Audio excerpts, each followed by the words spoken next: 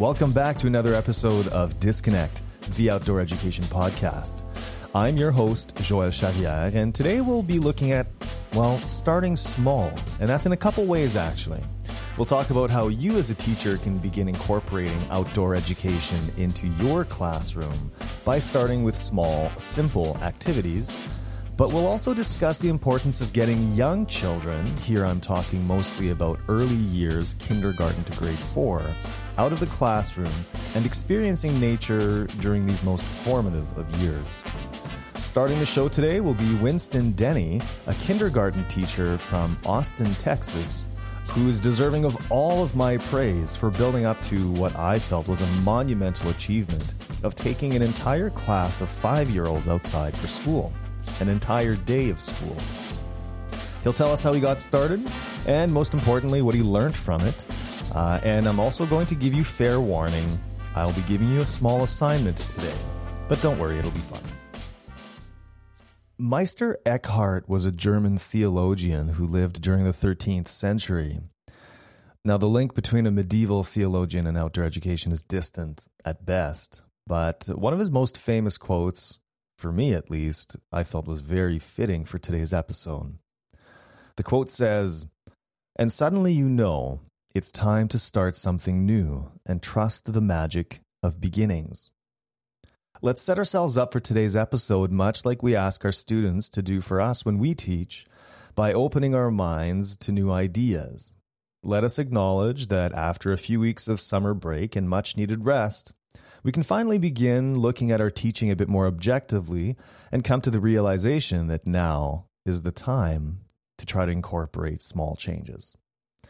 It's time to start something new, however small it may be, and to trust the magic of this new beginning, which will be taking a small step towards taking our class outside. Let's start with a success story first. Winston Denny, whom I presented to you in the introduction, is a kindergarten teacher from Austin, Texas. He started small and worked up to a monumental achievement. Here he is telling us about his classroom. Hi, Winston. So you teach kindergarten. Can you tell me a little bit about your class?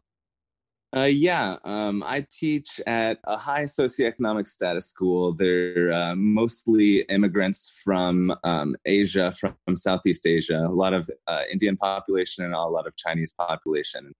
And kindergarten, we're talking like 5 years old, 6 years old? Yeah, kindergarten's 5 and 6-year-olds. Most of the kids end up going to after-school programs for their academics. They go to Kumon and they go to like after-school tutoring things. Academics isn't as much of a focus in my classroom because most of them have it, although there are obviously kids I have to work on with a lot because they aren't enrolled in those kind of programs. They just live in the area. Yeah. So when you wrote into me, you shared with me what I found to be just this monumental achievement. I've taught kindergarten phys ed before, and I know just how challenging it can be to accomplish literally anything sometimes with a group of 5-year-olds. And you managed a seriously impressive feat. You moved your entire classroom outside for an entire day. We're not talking about a field trip, right? Like just like regular school outside. How did you do this? Step by step. It's always been a dream of mine to open up an outdoor school. So I'm trying to figure out how to do this. And so, and kindergarten's always been my passion. So I just started from there, but it's been probably about 5 years in the making. And finally, after 5 years of practicing all these different skills, I figured out how to manage 5-year-olds in a way that would function outside. It starts off with just taking them out when it was raining, and I would go sit underneath. This was like 5 years ago. This is probably the first time I ever tried to take my kids outside, other than just recesses. It was raining one time, and we went under the pavilion or an awning outside the cafeteria and sat down, and we did rain stories. And so I think the first step to trying to get kids to be able to do these kind of activities outside for extended times is making sure that they know the outdoors can be fun. So the first day of school, we have a little hook intro, and I take them out on the first day and we do like outdoors, because that's my intention, is to get the kids outdoors as much as I can. So we had a really fun activity the first day. The schools, they always have, my classroom has a mascot where the Denny's dinos, right? So we're dinosaurs, and I ordered some dinosaur eggs that have little toys inside of them, and then I hid them around an area outside the school, and we had a dino egg hunt, right? And 5-year-olds don't remember things 5 minutes ago, but the year I asked them what was their favorite thing for the year, and 3 of them said, well, my favorite thing was the first day of school when we did the dino egg hunt. So having some kind of really memorable thing was my first project to do with them, to make sure they know it's fun out there. Yeah, that's really cool. And so you said rain stories. So we're talking rain or shine. You go outside with the kids. What happens when a kid forgets a rain jacket, or how did you plan it so that, you knew that all the kids had everything? It must have been on a set day and the parents knew about it. Well, for the rain thing, I haven't gone outside while it was raining. We went just from the cafeteria door straight outside. There's an awning over it, so we never got wet. So we just went outside and just sat in a little circle and told rain stories about when the lightning struck and the lights went off and stuff like that. And so we just getting in touch with nature. So we would do that a lot. That's always one of my favorite things, just to cancel class for a minute and go share rain stories under the rain. Because it's relaxing for me. It's relaxing for them. They have to know that the outdoors is safe, right? And realistically, it applies. It's ELA. Like, you can make some kind of a link with your curriculum, regardless of how you look at it. There's a link. So yeah. I think that you've got a ton of leeway in there. But you must have had a tremendously supportive administration. In some cases I did. I'm nomadic at heart, so I've been at 3 schools in the last 4 years. But whenever I go, I kind of just do my own thing. And if they say something about it, I'll tell them all the like X, Y, and Z, why it's so good. And they usually let me do it. So I've never really had an issue with administration being upset. It's obviously good. So you said it was a 5-year process. And, yeah. So it started with these dino eggs, and I'm assuming that you kind of incorporated a few more activities along the way. Yeah. Do you have any other highlights you want to share? Sure. Just for people that are trying to get into it, one of the biggest things that I've found made going outside a lot easier was if I had let's say I'm doing a rock project and they have to be able to classify rocks. That's one of our knowledge that we have to teach them. And so I'd go out there and we'd take the kids outside to the playground, and I'd tell them, okay, you got to find 5 rocks and tell me about those 5 rocks, and then you can go play. Like, that's one of the easiest ways I was able to get the kids to engage with those kind of things. I use the outdoor spaces as a little benefit to when they're done with their work. Yeah. So positive reinforcement, basically. Exactly. Here's a little thing that you want in return for something that I want, which is the learning objective. Exactly. And so then those little steps start them to move from the outdoors can be fun to the outdoor can be learning. And so it's just those little itty bitty projects that we do. And then eventually, I think this was in my 3rd year of trying to do outdoor stuff. It took me 3 years to spend a good 45 minutes a lesson out there. But I was at the school that had an area. It was called the Grove. And they had a little stadium or a stage out there. Was just some wood planks sitting on the ground under some trees. And so I would take the kids out there to do their writing time. And I would set it all up. And the hardest thing with little kids is getting pencils and papers and going outside and not having to go to the bathroom. So after we get all those little things out of the way, we'd get there and the kids would be kind of crazy. They'd be nuts a little bit. And then I'd settle them down and we'd get to work. And because they already have those small little things, like just going outside and then doing the work, going to the playground. So they already know that learning is going to happen outside as well. And then kind of moving it to that writing section. Anytime I'd say, okay, it's time for writing, the kids would get ready and go to the Grove. They knew that writing time was outdoors time. Yeah, there's a lot of scaffolding going on to the point where they came to expect that this certain activity means we go outside. They must have loved that. Yeah. And they'd get upset if it was raining. I'd say, it's writing time. And they'd say, oh, we're going outside. And they'd look out the window and be like, nope, not today. That's great. That's amazing. So fast forward 5 years, you spent an entire day outside. This must have been a massive undertaking just in terms of planning. I was really lucky with my administration this last year. They would do anything that they thought would provide some support for me out there. Like they got some shelves so that way I wouldn't have to transport all of the materials, because that's with 23 kids and one teacher, that's the hardest thing. Is like taking a wagon full of stuff out there that's going to dump over, and I've got to worry about kids also trying to dump over while they're walking outside, you know? So I guess we started we always do circle time in the morning. And so we went out there just ourselves and sat under a pavilion, and we had circle time, and we stopped, and, you know, we do a lot of mindfulness. So we took some breaths, and they were listening to the trees and stuff, and, you know, getting them calm and ready for the day, but also being outside. So we started that way. And then I was not too worried about the difficulty of the projects when we were trying to do the outdoor day, right? And so we had some pretty easy objectives, but also art objectives. So we did some like finding rocks and putting them and gluing them onto a paper. And, you know, there's always a reflective process. You don't know, like next time I'm going to tell them the rock has to be smaller than their pinky, because none of the rocks would stay stuck to the, you know, it's always a learning. It's always reflecting. But we did something like that. And I had a kid that had a bathroom issue that he had to wear diapers and he had to go anywhere. And so the hardest thing was having a bathroom out there, especially with 5-year-olds. But like the steps for the small kids isn't necessarily getting them to enjoy and engage in the outdoor activities. It was how to structure it and make it set up so that they could be successful. And so having the structure in place to make sure I had a bathroom buddy and I had an extra badge so that they could get into the school by themselves, and having practiced going inside by themselves already several times before with the 5-year-olds, it's all about the structure and the routine and how can they be independent, because once they get out there, they want to be out there and they want to be doing the different activities outside. They prefer it. Yeah.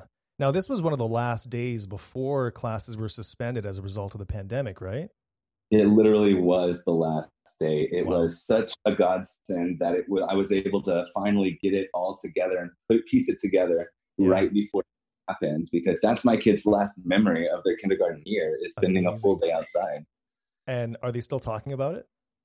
Oh yeah, they all of our meetings that we had, because we had some Zoom meetings and stuff like that, they kept mentioning it. They loved it. Yeah, and the parents really appreciate it because they see the things that are going on. Absolutely. What's your biggest takeaway? You know, what did you gain from this whole experience moving forward that is going to impact your teaching?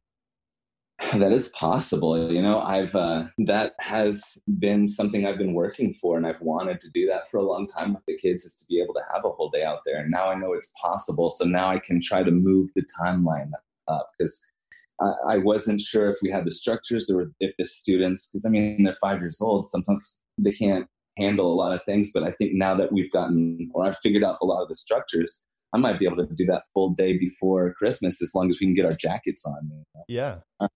So I think the next takeaway is like, how far can I push this? Like, how soon can we get out there? How many days? Because my plan right now was to spend every Friday as a full day. And that got canceled because of the pandemic. But maybe that can be more frequently and more often. And I'm just not sure how it's going to work. Yeah. If you had to give one piece of advice to somebody who's listening, who wants to, who has these same dreams that you have, I want to take my class outside, haven't been able to figure out a way to get started yet, what's that first piece of advice you give them to get started? Start small. Like I said, it was a 5-year process. I started out just doing little activities, taking them out for 5 or 10 minutes at a time, and just take them to a garden, look at it, and have them draw something in a journal. That's so many different skills that they need to learn, and they're outside and you're figuring out how to start structuring that. Find some little things that you're comfortable with that are easy for you, and just start there and see what happens with it. That was Winston Denny of Austin, Texas, telling us about how he got his classroom of 5-year-olds, kindergartners, outside. Bravo, Winston. You have done a phenomenal job. Keep up the good work, and all the best in the next school year.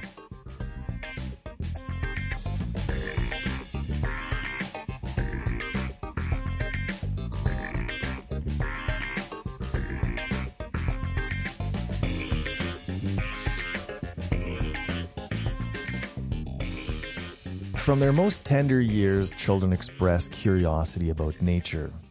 My 3-year-old daughter has this instinctive fear over nature's awesome power, apparent by her reactions to thunderstorms. This respect and sometimes fear in the face of nature unites so many in the animal kingdom, a dog owner would know. There are 3 dogs in our family, and I can assure you that none enjoy thunderstorms. However, I don't know many adults who are scared, and I mean truly scared, of thunderstorms. I feel safe assuming that all experienced adventurers, seasoned campers, have a healthy respect for nature, however. It only takes one experience where you're ill-prepared and nature catches you off guard to be taught that respect, willingly or not.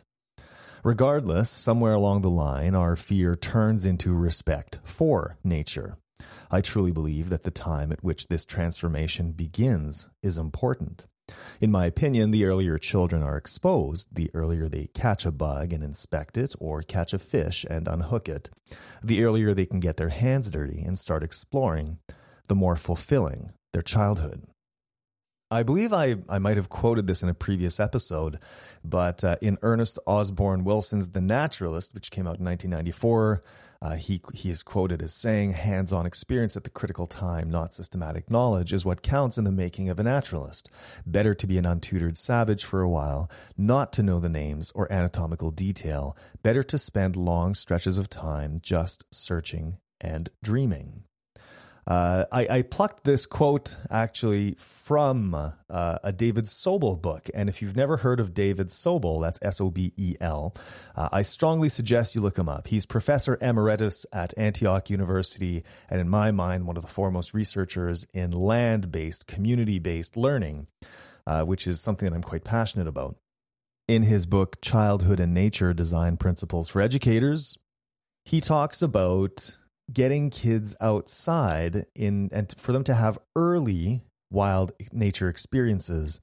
On page 9 of the book, he says, most environmentalists attributed their commitment to a combination of many hours spent outdoors in a keenly remembered wild or semi-wild place in childhood or adolescence, and an adult who taught respect for nature. That's a quote from a Louise Chawla study from 1998. Lots of time rambling in neighborhood woods and fields, and a parent or teacher who cared about nature were frequently cited as causal forces in the development of their own environmental ethics. Everywhere you look in educational research, it shows that, of course, young children are impressionable.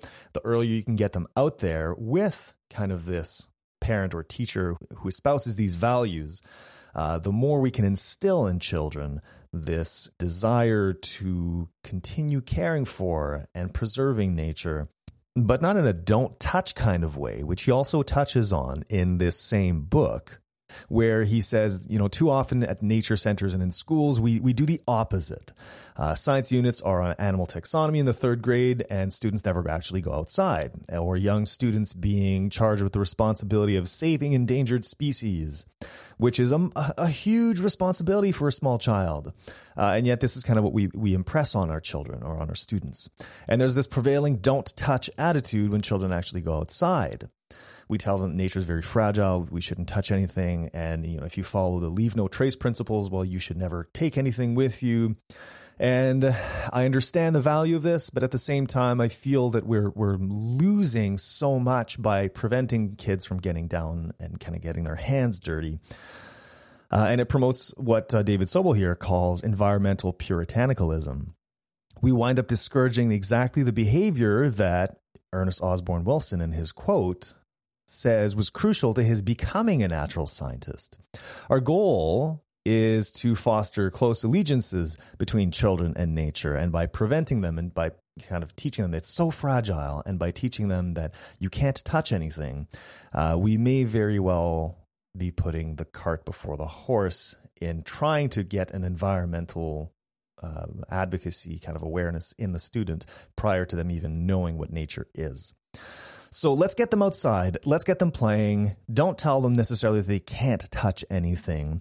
Let's make sure that those kids who really need it have access to those tactile experiences that for them are so powerful in their learning. it might be difficult at times to really trust your students that they'll know the difference between what's acceptable, kind of tactile and making sure that they get their hands dirty, and what's not responsible in terms of breaking things and maybe being too aggressive with the way they're handling things. Trust your students, get out there with them, get them started young, and take a look at David Sobel's research. I'm really hoping I can convince him to get on the podcast one of these days. But in the interim, I just wanted to say, if you've listened to the episode with Emily Reed, Out to Play, that was from the Eco Drama Theater Company, and I've just received the packages that I've ordered from them. And if you go look for their educational resources, they do sell these. So I ordered them. Yes, I paid for them, paid for the shipping to Canada from Edinburgh. And they are fantastic resources. They will ship worldwide, as Emily noted in the podcast. And so I got two resources. I got the resource pack for primary school teachers, and just came out. I don't even know that it's up on the website yet, but Emily said that she could send me a copy. Is the resource pack for early years. And I will tell you, these are fantastic. They are coil bound, laminated, beautiful, printed in color. And the resources inside of them, and I'm just kind of flipping through them right now, are fantastic. I highly recommend that you reach out to them and pick up a copy if you are at all interested in the Out to Play model, which, if you don't remember from the interview, was about getting students out and participating in storytelling and drama in nature, getting them to imagine nature. Even if you have a concrete schoolyard, you can do this. You can get outside and invent your own naturescapes. So beautiful, beautiful resource books. I strongly suggest you check them out. They have PDF kind of teasers, if you will, on the website, so you can see a couple pages of it. But it walks you through it. Seriously, you could buy this book and you could go through an entire lesson. As Winston said, start small. This will take you from those very small beginnings and take you right through to completion of a unit. So please check them out. They are fantastic. You can go to ecodrama.co.uk to check them out. None of this is sponsored. I legitimately think these are excellent resources. Thank you, Emily, for taking the time to mail these out to me. And again, she said she would mail worldwide. So please do check that out.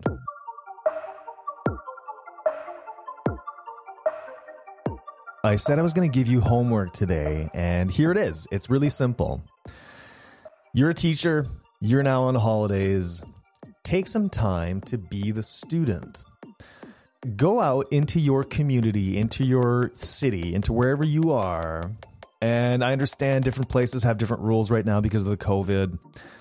But if you can get out and find something that you can incorporate in your teaching, go out and find it. And I'll tell you what I did. I had some friends who told me about these giant trees in our city. Like, I'm not talking redwood giant, but I am talking about trees that would take 3 or 4, if not 5 people to wrap your arms around. And this is never anything that I had seen before, let alone in my own city. So I took my kids with my wife, and we went out and just went for a walk in the area where we'd been told these trees were, and we found them. And along the way, there was a couple interpretive signs about, the giants of the river.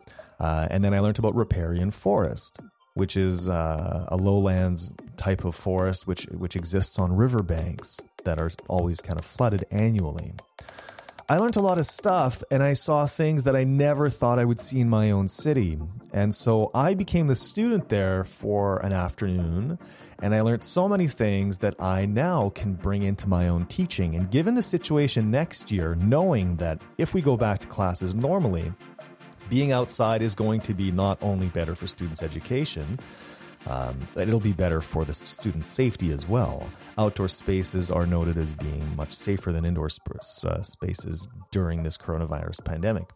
So find something in your community. If you can find it within walking distance of your school, even better.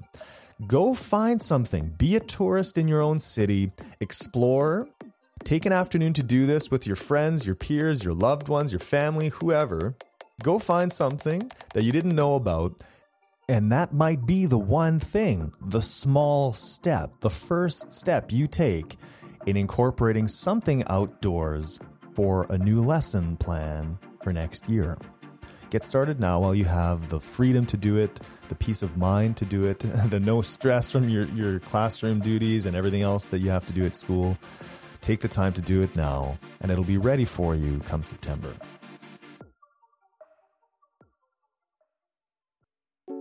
Once you do find that one thing that you want to incorporate, why don't you tell me about it? I'd love to hear from you. You can reach me at disconnectpodcast@protonmail.com. And if you liked the episode, consider subscribing or telling a friend about it. That would help me a lot. Next episode, we'll be speaking with the classroom gardener, Megan Zenny, who will tell us about her 10 tips for teaching outside. See you next time.